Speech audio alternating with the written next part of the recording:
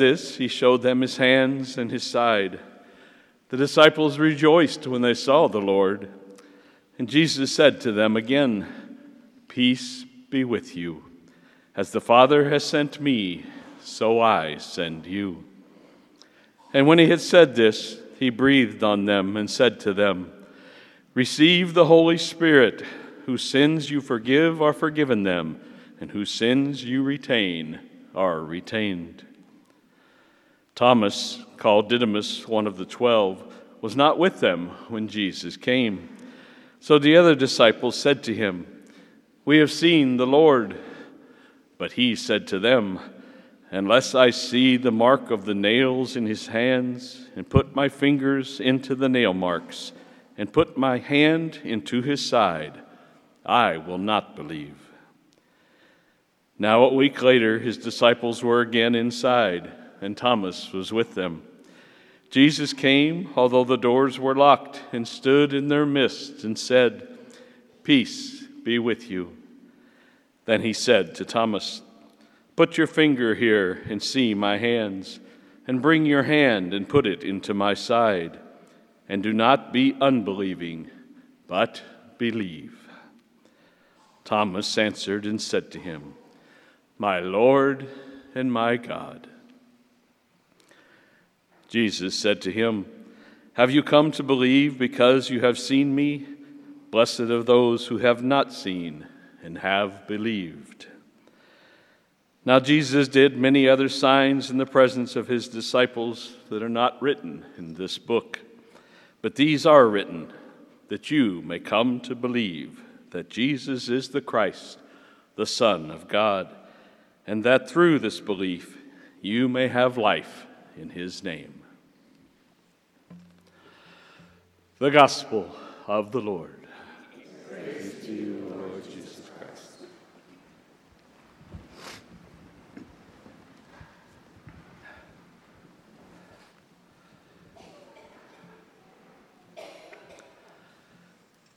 Just a week ago, this past weekend, we gathered for our Easter Masses right here in this church with over 1,000 of our fellow believers. Surrounded by the beautiful flowers and decorations, we joined our voices with the choir in singing Alleluia as we came together to celebrate the resurrection of our Lord and Savior, Jesus Christ. During the Vigil Mass on Saturday night, 3 people received the sacrament of confirmation as they were anointed with the sacred chrism, the oil of salvation. And then for the first time, they joined us at the Eucharistic banquet as they received their first Holy Communion. It was a blessed and glorious weekend as the risen Lord brought new life to us, our church, and into our world. But then we woke on Monday morning to tragedy, another mass shooting, a tragedy that took place just a few miles from this most holy church. A terrible event made even worse because the shooter and his family were friends and acquaintances known by many of us. And one of those killed was a neighbor of many of our parishioners. And this coming on the heels of the shooting at a Christian school in Nashville just a week or so earlier. But this one hit very close to home. This one caused some of us to question our faith, to ask that question of God, why? Why? Why does evil seem to thrive in our world? It makes us fear for our children, ourselves, and for our world. It seemed that Satan was just fighting back once more by bringing sin and suffering into our lives, by trying his best to snuff out the hope, mercy, salvation, and new life promised by our risen Lord just the day before. Monday afternoon, as we were all trying to make sense of these latest actions, I was watching a local news channel. They were interviewing a sheriff from Bullitt County, a man who unfortunately had had some experience with mass shootings. He was asked to recommend new laws that might end these types of tragedies. His short, unexpected answer was a most beautiful witness to the faith that we all profess. He said, "We have many laws on the books already, but only one law really matters. And that law is written on those stone tablets that God gave Moses on Mount Sinai. Thou shalt not kill. His answer was powerfully stunning in its wisdom, its simplicity, and in its truth. We must return to the faith of our forefathers. We must return to Jesus, and we must trust in him. We must honor the truth that he had already written on our soul before we were even born. Last Saturday night, as we welcomed those 3 new Catholics here, we joined with them in renewing our baptismal promises, and the 3 of them professed their faith with these words: I believe and profess all that the Holy Catholic Church believes, teaches, and proclaims to be revealed by God. My friends, this is our faith. This is the faith in Christ Jesus.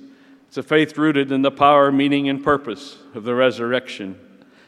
It's a faith that has its roots in the upper room of the gospel that we just heard. A faith so overwhelming, a doubting disciple came immediately to believe and cannot contain his belief. In fact, he could only say, my Lord and my God. It's tempting to think that we live in a faithless age, a time of doubt and indifference, when fewer people seem to believe. But then you recall that just a week ago, 3 heroic young ladies stood right here at the foot of our altar and publicly proclaimed their trust and belief in the risen Lord and the teachings of his church. And they were just 3 of the thousands that joined us in the Catholic Church this past weekend across the country, and the millions the world over who came together as well. They came together to say, I believe. And then when you came here on Easter morning, you found our church full, because on the holiest and most joyful day of the year, so many needed to be here to once more say, I believe. It's kind of hard for us to understand that when Thomas first saw the risen Christ, the whole church was maybe 20 people or so. In fact, they all fit into that small upper room. But from those few, the Christian faith has grown to embrace billions. And today, despite tragedies, difficulties, division, and struggles, billions of Christian believers still stand ready to profess their faith. They want to say, and they need to say, I believe. The words I believe may be the most important words we utter this day, for our words echo what Thomas said over 20 centuries ago. In fact, his words in the upper room may be considered the very first profession of faith made after the resurrection, hundreds of years before the Council of Nicaea gave us our creed. His 5 words said it all: my Lord and my God. Notice he did not say just Lord and God, but my Lord, my God. We must let our Lord deep dwell within our hearts. We must be inseparable from the essence. He must be inseparable from the essence of our very soul. He must become one with each of us. My Lord, my God. And this morning, like Thomas in the upper room, we need to carry those words in our heart as we come forward to receive the most sacred Eucharist. And behold, right here once more, our risen Lord. And may we also carry in our hearts a burning faith, a faith that doesn't need to see to believe, the kind of faith like our brothers and sisters had who were gathered so long ago in that upper room. And may it be said of us what was said of those very first disciples, that we cast out Satan, we overcame doubt, we defeated our fears, we have everlasting hope, and we love others as the risen Lord loves us. And on this Divine Mercy Sunday, despite these incredible challenges, the suffering, the death, we forgive. We forgive others. We forgive ourselves. My friends, by loving, forgiving, and hoping, I pray all of us may overcome our doubts and fears as we make our lives a never-ending profession of faith. And on this Divine Mercy Sunday, we pray in a special way for those souls lost during our recent tragedies, for their families, friends, neighbors, co-workers, for those first responders who risked their lives to save others. And may Almighty God have mercy on all of us and on the whole world. Amen.